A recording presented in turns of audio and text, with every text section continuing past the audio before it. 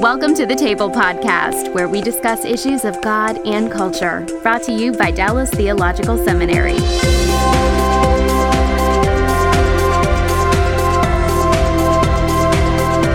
Welcome to the table where we discuss issues of God and culture, and today we're doing another set of movie reviews, but we're going to do it with a twist. The two movies that we're going to look at are Saving Mr. Banks and Heaven is for Real, and both of them deal with, at least indirectly, the theme of families. Heaven is for Real is a little less focused in this direction, but it does relate to family life in America.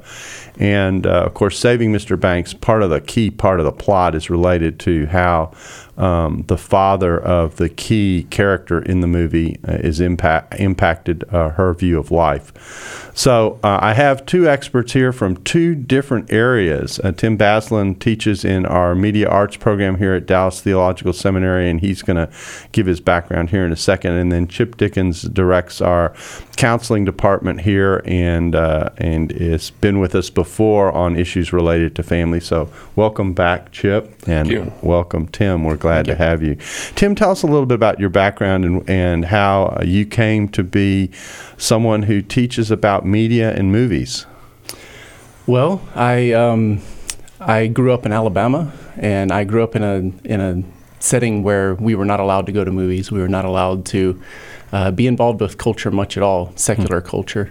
It was bad, completely bad. So that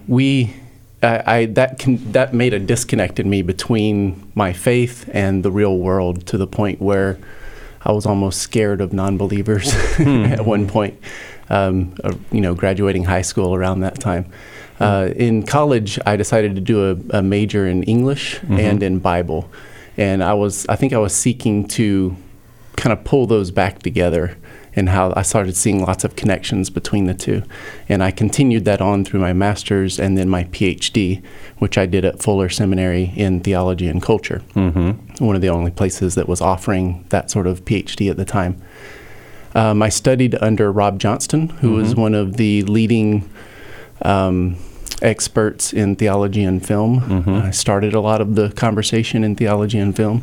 And though I didn't study film, I studied literature. I still gathered a lot from him and his perspective and how to approach film and culture in general. Well, we may have to psychoanalyze you by the time this is all over, listening to that background. So, all right, so I think my part's done. I'm going to go ahead. Very interesting. That is an interesting twist in the story that we didn't know about. So that's good that we may talk a little bit about that transition that you went through, because that actually is part of our topic for today.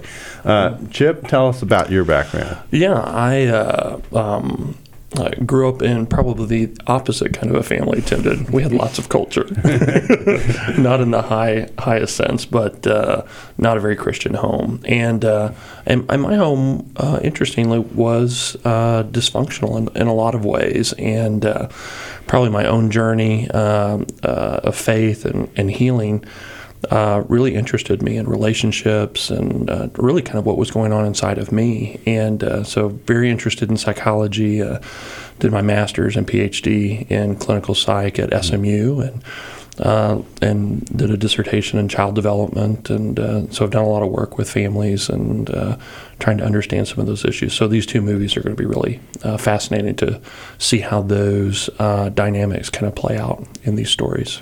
Well, since we're in a full disclosure mode, I'll go ahead and give my background. I also did not grow up in at least an explicitly Christian family. My parents both came out of Jewish backgrounds, but left Judaism right before I was born, which meant that our family was isolated from the rest of the family after that. They made that announcement. And then we grew up in what I would say was a moderate Christian church, but so I went to church on Sunday and was involved in Sunday school, but it was theologically moderate, and it was and when my mom contracted cancer when I was about 8 years old, she died when I was 14 of cancer. We really almost stopped going to church just because of the logistics. She was in and out of the hospital several times, 6 operations in that period, and so just a really difficult, traumatic time for the family. So that's our background. I didn't come to the Lord until I was in college, and so So I also have a background that doesn't feed into a strong Christian rootage. So you're outnumbered here 2-1. It looks like. Let's turn our attention to these movies. They do two very different things at the core surface level, but at the more basic level, I think they raise some interesting questions. Let's talk first about Saving Mr. Banks, which was the first of these two movies that came out. Just some statistics is kind of interesting. The budget for Saving Mr. Banks was $35 million. Movies are never about chump change. They always are very, very expensive to produce. When I go to a movie, I watch the credits at the end, usually sit through that as a reminder to me of how much goes into the production of a movie and how many different people have to participate in it. That's part of what makes it expensive. It grossed $101 million so far, and has just moved into DVD sales, which will be a whole nother level of the economics of the movie. And Tim, what was your take on Saving Mr. Banks? At the surface, it's a story that tells kind of the behind the scenes of one of the more popular movies when I was growing up, Mary Poppins, and that certainly made it fun for people of my age. I wondered what the under 30s think of it, but anyway, what did you see going on in this movie? Well, Mrs. Tavers, the author, is dealing with her family issues and her issues with her father a lot. And I think what's interesting is the way that she comes to, she has spent her entire life she comes off as a very curmudgeon lady, older lady. That's right. She has written Mary Poppins, and then she has tried to protect Mary Poppins. And Walt Disney has been after her for 20 years trying to get the rights to this movie. And she will not give it to him because she doesn't want him to take control and take over. And she's trying to protect this vision she has of Mary Poppins and Mr. Banks. What I found most interesting is the way that she is able to release that and give it up is through the imagination of the people at Disney.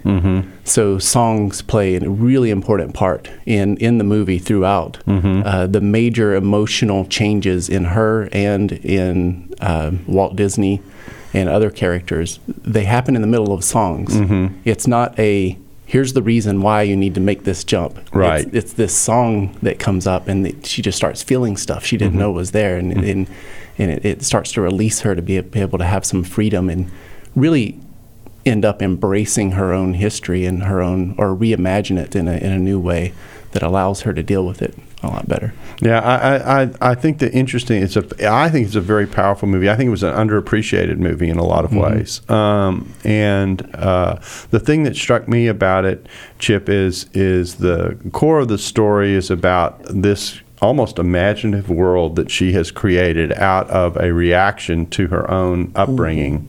And so the protection isn't so much of the story, if I can say it that way, as it is a certain conception of the world, which her personality is hanging on to because I take it, being an amateur psychologist here, but because of the pain of her own experience and the protection that generates. How common is that? Yeah, I think, in the story, you get to see this on full display where she's tenacious. I mean, she is not going to let go of this, and not just let go of the script, but really what you're talking about is all the emotion and the relationships, and they've become really significant to her. In fact, you see some of the staff even refer to the characters as family. There is a deep, deep attachment to this, and even though you see it displayed beautifully in the movie, I think all of us kind of do that to some extent. We have significant experiences as kids that were at critical moments that have shaped us, and we've built, or our personalities have been built, and our histories have been built on those things. And so it's kind of like a Jenga puzzle. You pull out one of those at the bottom, and it endangers everything. And so there's a lot of protectiveness that all of us probably do. Hers was, very public, or at least, part of a scene there or a series of scenes where she really did. She was giving the Heisman move to everybody that moved in and tried to threaten any of it. And it is interesting to see how she relinquishes it. It's never by a convincing argument. It's as she builds a trusting relationship with this team at Disney, which is really insightful probably for all of us, that most of those big transitions where we let go of that protective mode is usually when we start to feel safe and we build confidence with some other people. And part of the reason that Disney is able to pull that out of her is because he has the same story. He has the same connections. He tells a story of his difficult childhood with his father and how he didn't want to let go of Mickey. And somebody was trying to buy Mickey from him, and he wouldn't do it. So he understood where she was coming from, and he was able to create that relationship because of that. And Tim, it's a great observation, because it doesn't have to be the same experience, but she gets the sense that he really understands because he's been through something comparable or similar, and he becomes the safe person. And I think it's interesting. We're kind of dealing with, and I'm going to almost clinicalize this, which is dangerous. But there's almost head and heart contrast here of what's going on, and the way in which music. The role that music plays in kind of reconnecting the two, can I say it that way, or allowing the two to relate to one another in a more functional way than in a dysfunctional way? Is that a fair characterization of what's happening in the movie, and may also explain, this is not profound, but it's an observation, may also explain why musicals like Mary Poppins and shows like that end up being so popular in the culture. Yeah, music is from a psychologist's perspective, music gives people permission to feel, and but it also gives structure to it, as opposed to sometimes I don't want to allow myself to feel something because I don't know what's going to happen. I don't know how it's going to affect. And songs and music kind of give parameters for that, as well as an invitation to feel things, and so they're powerful. And it's kind of difficult to sit here and analyze and talk about it rationally, right? That's right. I mean, the point is that you can't. That's why it's so effective. So at the very beginning, when Disney first meets her, he says something along the lines of, "Your book sparked my imagination, and those embers are still burning." And he's been chasing her for 20 years, and those embers are still burning. And there's something so powerful about the imagination, which, of course, he comes back to towards the end when he's talking to her. He has a really great quote. I wrote it down here. When he's convincing her about giving me your father, basically giving me this story, and he says to her that he'll be redeemed through the story if Disney is able to take it. And he says, that's what we storytellers do. We restore order with imagination. We instill hope again and again and again, over and over and over again. And you can see that in the movie and in the music.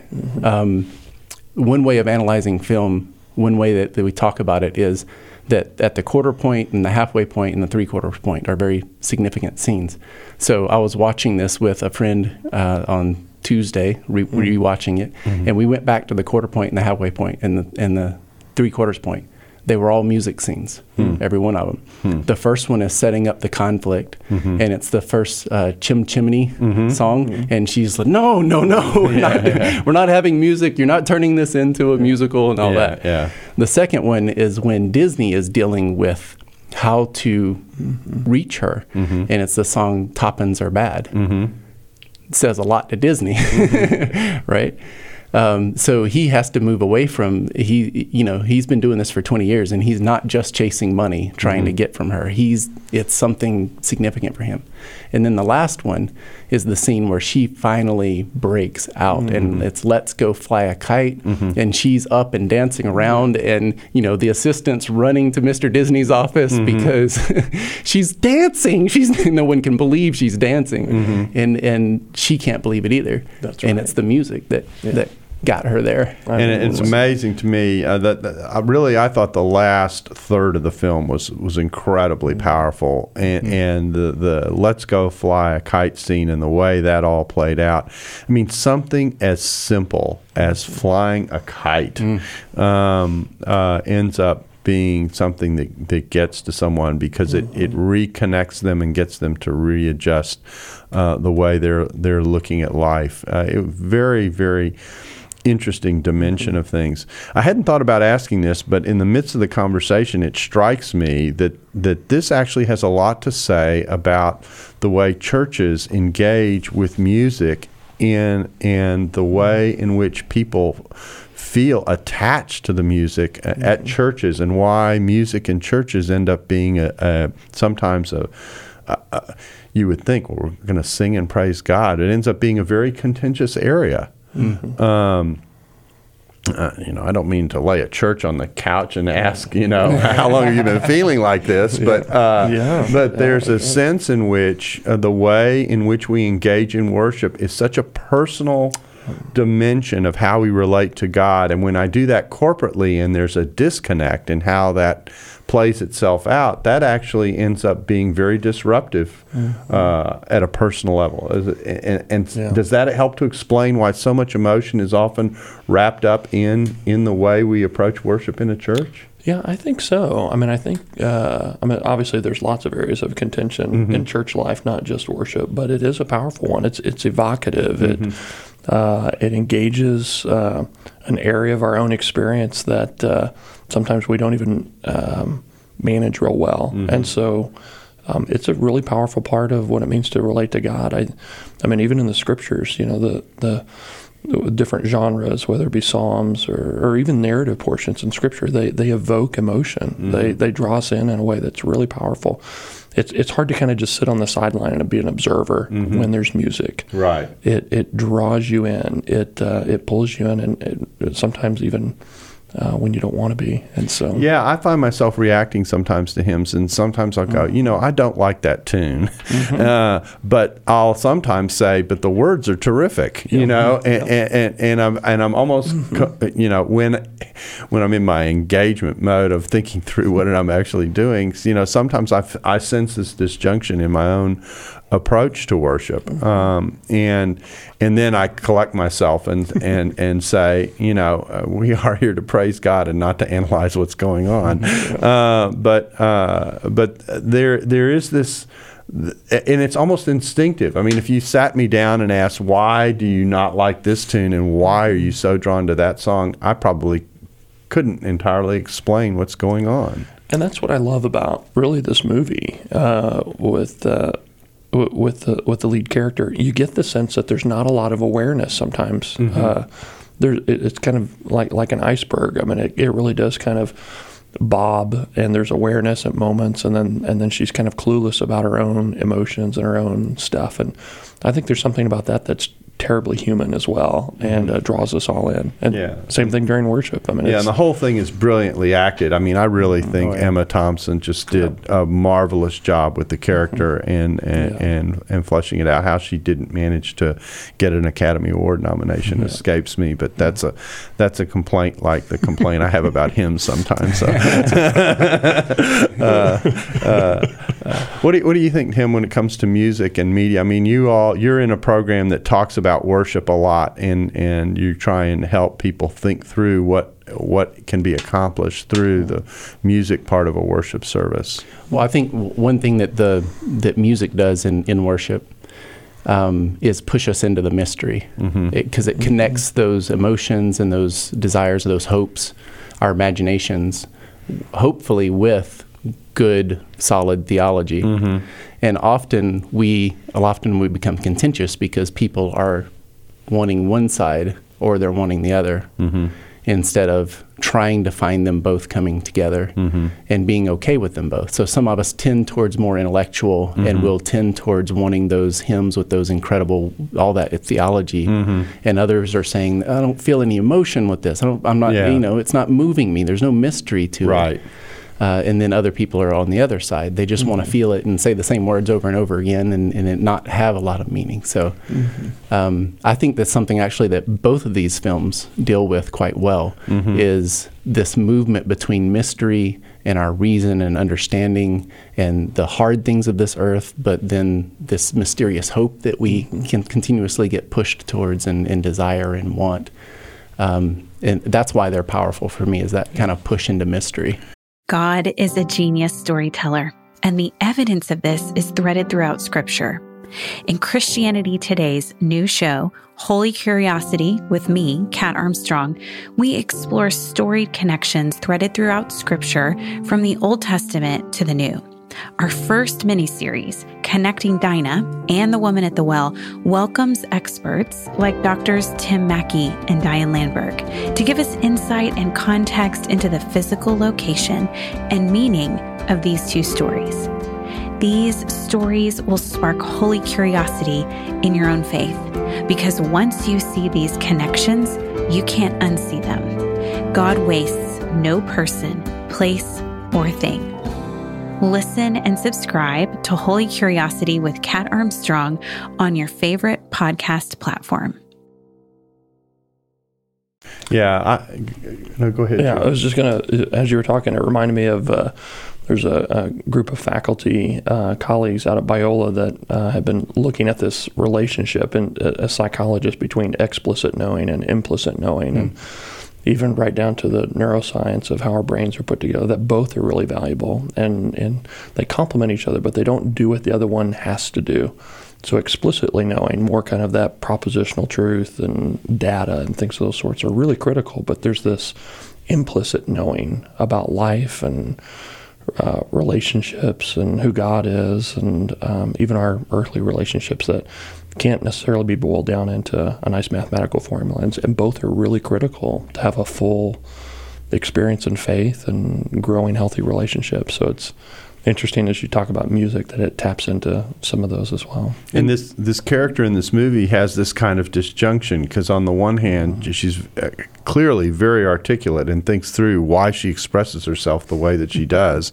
I mean, words really matter to her in a significant way, and we're going to say it this way, and we're not going to say it that way, that kind of thing. And then she does it with this beautiful British flair, which I don't know what it is about being on an island on the edge of the Atlantic that allows people to have this ability. But so you've got that dimension, the equation. But as you said, when she wrestles with the relational part of what she's dealing with, she just has absolutely, at many levels, no clue. And the disjunction is so obvious. And the Disney character, which in some ways is a more subtle character, the Disney character has some sense of what that combination has the potential to be, and is trying to draw her into a recalibration, if I can say it that way, and pushes her in that direction.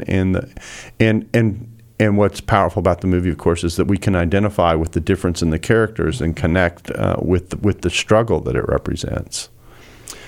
Just one quick sentence. That's why we need artists. But then in what you're saying with all the stuff underneath that she's not really picking up, let's talk about the color red. When she says there will be no red in the film, no red, and Disney sees it as just is this just a test? Like, how can you possibly not? That doesn't make any sense. Right. So why can there not be red in the film, do you think? Yeah. I'm asking you. Oh, you're asking. I have no idea. I mean, I am completely not in touch with the color red in this movie. Okay. Well, for me, my observation was that the red was kind of a focal point when her father was dying. It was the blood that he was coughing up, and I don't even know if she realizes how intimately those two concepts are attached, with just because he tried to conceal it, and then she's looking through the window at him on his deathbed, and he kind of gets caught not protecting the rag that's just full of blood that he's been coughing up. And so I think it's there she realizes this thing is not going to go well. That's interesting. Because when Disney confronts her about the red, you don't get any sense from her that she knows why necessarily. Although I think she knows probably why she doesn't like pears and why she's going to throw them into the swimming pool and all that. But and that's an interesting thing, just psychologically, how not to get into a bunch of psychodynamic theory, but there is just a lot of stuff that influences us that we're not really quite sure how to connect the dots, but there's real powerful emotions that are attached to some of those experiences that we had growing up. Yeah, and another level of that is that sometimes you're aware of a connection, but you don't know what to do with it. That's right. For me, since I think we have to go here, for me, hospitals are really, really difficult places because I was literally between the ages of 8 and 14 in and out of hospitals watching my mom recover from operation after operation, being in the room and watching her wake up and deal with the pain and that kind of thing. So hospitals for me, they're already difficult places to begin with because people who are there are obviously not doing well, they're not healthy, but to actually identify with my mother's pain and the memories of that, anytime I go and do a hospital visitation, there's like this process that I have to go through to walk through those doors and face what's there. And at one level, okay, I get that, but at another level you go, why is this always coming back up? It's unreasonable. Yeah, exactly. I should be able to overcome this. Exactly right. And you sit there and you go, what's going on here that this has such a hold on me that it ends up being such a difficult step to take? It's so obviously basic to ministering. And so, and the thing is that it was something I really didn't become aware of until I was put in a ministry situation in which going to the hospital was going to be a routine. And yet for me, hospitals, there's nothing routine about going to a hospital. Nothing routine about it. And so I think that's a similar kind of process that we're talking about. Yeah, I totally agree. And I like how you even described, certain kind of developmental points, emotionally, spiritually. The same experience could have a really deeply profound effect on us, just developmentally. And so you see, even with the character in Saving Mr. Banks, she's kind of in that 8 to 11, 12-ish kind of range there, and it's a real critical time. And so, even for your experience, there's little windows there where our neuroscientists would say that our brains are primed to have deep emotional kind of attachments and effect when we go through traumatic experiences or even just life. It doesn't have to be traumatic. It can have a really deeply powerful impact on us as adults. And now just to shift a little bit, you said, this is why we need artists. The beauty of the way the film does this, of course, is it does it by this juxtaposition of flashback with where we are in the narrative and giving you insights into what's going on to some degree internally in the person as we're thinking through this. And I think artist is actually a very good word here, because what you're seeing is someone who is the people doing the writing and the filming are so in touch with human responses and emotions and the way they work and the way the interplay works, that they have the opportunity to give us insight into the way we think and operate without it being, without it being in a psychologist chair where someone sits down and explains it to us. There it is, and in a big screen right in front of us. And of course, with the imagination, not only is the imagination of the film being displayed, but that's triggering our own memory and imagination itself and getting us to reflect and interact with what's happening on the screen in light of our own experiences, and boom, all of a sudden you have a film that opens up and gets us to think about life that perhaps we wouldn't think about if we were in a lecture or a classroom or something like that. That is what artistry, I think, is ultimately all about. I think that was very well said. Yeah. I think we need to start doing voice lessons for the biblical counseling students. So. Totally agree. Yeah.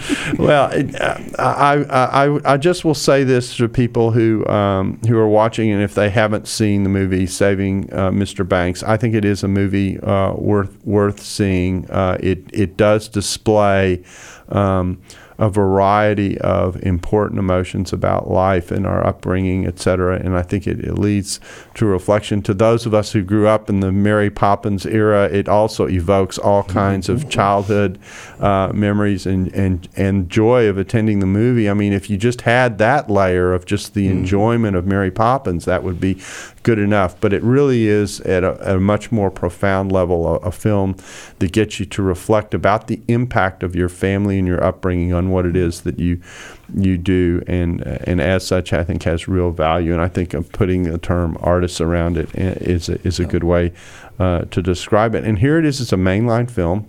I mean, this is not an independent production by any means, and really reflects much of what I think movies have the potential to do for us. Yeah. Well, let's shift gears and talk about Heaven is for Real, a completely different movie in some ways, and certainly a more independent film in terms of where it comes from. But this wasn't small potatoes either in terms of production.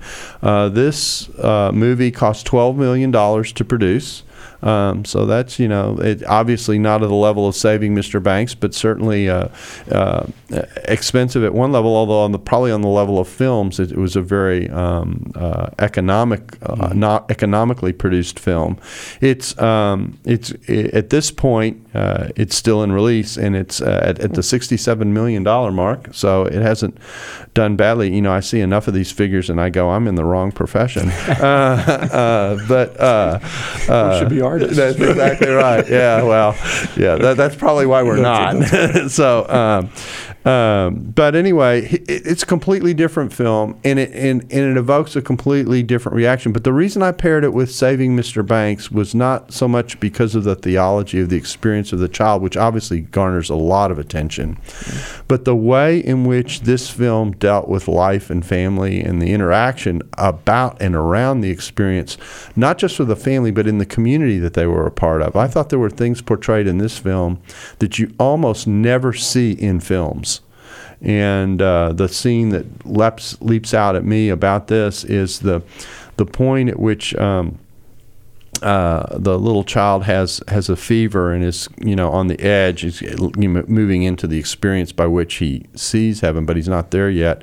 And we see firemen gathered around praying for the child, and different groups of people representing the church prayer chain praying for the child. And as they were working through the scene, kind of bit by bit, group by group, I'm sitting here going, I can't remember the last time I saw something like that in film.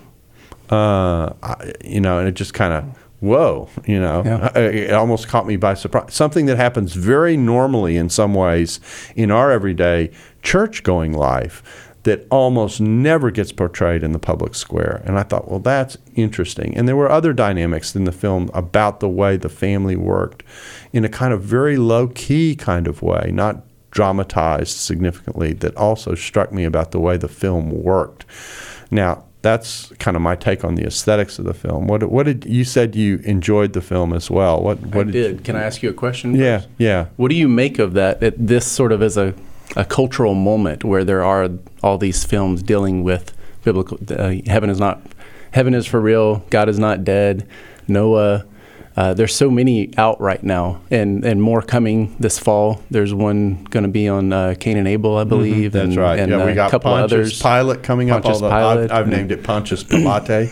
And we've got you've got one on David and Goliath that's down the road. You got a remake of Ben-Hur. They're literally Nye Millette, who was in here doing the first set of reviews that we did on God is Not Dead and Noah, and she said there literally are 3 years worth. They're in a queue. There are 3 years worth of these movies. There are two takes on this, and I actually don't think you have to choose between them.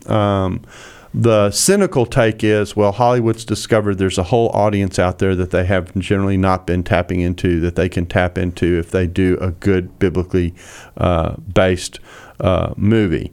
And so they're just in it to make the money. And obviously Hollywood is about, in part, making money. So there's that dimension of it. But I also wonder, in the back of my mind, if it isn't I'll use a biblical word here. If it isn't a groping, a groping after God, an awareness that there's a spiritual side to people that needs to be portrayed, nurtured, studied, pursued, filmed, however you want to put it.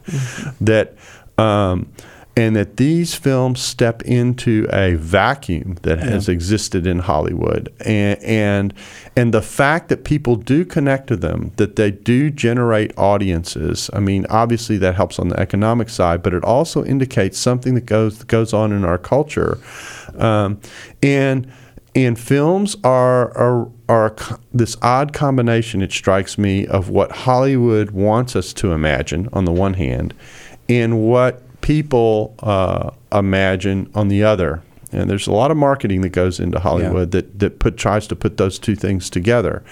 And so I think that's another dimension, which means, just to add some more elements to the response, which means that there are opportunities for conversations in the public square that this filling this gap represents, that people in the church shouldn't walk away from.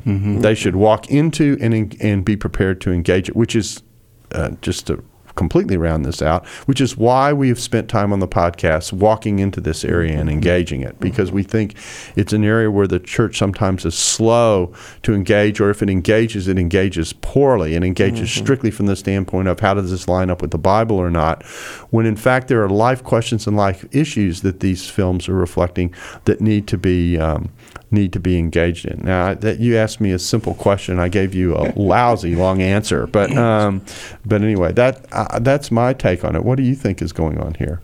Well, I agree with what you're saying. I think it's very interesting. I think to back up what you're saying, you have films that are being created like God Is Not Dead by Christians, simply for Christians. It's not attempting a larger audience, and you can from that see that Hollywood is simply they see it as a place to make money, and it is. And we've been sort of neglectful of one another, so to speak, and the two worlds are kind of colliding, not clashing, the way that you were describing, and all these movies are coming out of it, and I think they're along the spectrum. So you have a movie like God Is Not Dead all the way on one side. You have a movie that's a little bit over, Heaven Is For Real, that it has, from a evangelical perspective, there's a couple of things in there that you might try to question or wonder about, and not really like the theology of it so much.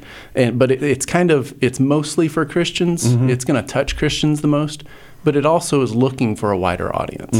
It's looking beyond that a little bit. And it's trying to raise questions for people. Right, and it's done a little better. That's right. And then you go more down the line and you have a movie like Noah that is very secular, so to speak, but it's dealing with a lot of those same issues. It's dealing with a lot of the questions and biblical imagery and how do we interpret and understand this stuff, and how does it affect us? So you have it all along that sort of continuum going on. I think that backs up what you're saying. Yeah, the Noah movie was an interesting movie from my standpoint. And of course, we already done a full podcast on this movie, but for the choices that the main character found himself backed into a corner to deal with, what were his loyalties in terms of his perception of what his duty was supposed to be, versus the senses of interrelationship that the two little children kind of put into his lap, that he had a decision to make. That movie juxtaposed what I consider to be an Abraham Isaac scene into the Noah story, and really it was a biblical theme from another place and injected it into that story. But that didn't bother me because the life choice that was represented in that scene is a tension that we sometimes feel in life and have to negotiate our way through. So, well, not to get totally back into Noah, but just to, what I kept being struck by in the Noah movie was we talk about our culture being biblically illiterate and not knowing what this stuff means, and he brings up the images over and over and over and over. I mean, he just keeps repeating them because people don't know what they are. That's incredible. to speak that back into our culture, and our culture to be aware of the apple, the snake, the Cain killing Abel, and the meaning of those, and kind of connecting them to who we are and what our decisions are and that sort of thing. So yeah, well, again, as we have suggested when we did the podcast back then, there's an opportunity here for all kinds of conversation about biblical themes, regardless of how you view how the particular director portrayed it. It's on the table.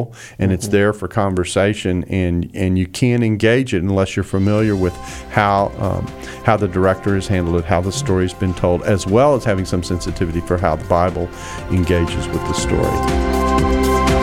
Thanks for listening to the Table Podcast. Join us next week for part 2. For more podcasts like this one, visit dts.edu/the table. Dallas Theological Seminary. Teach truth, love well.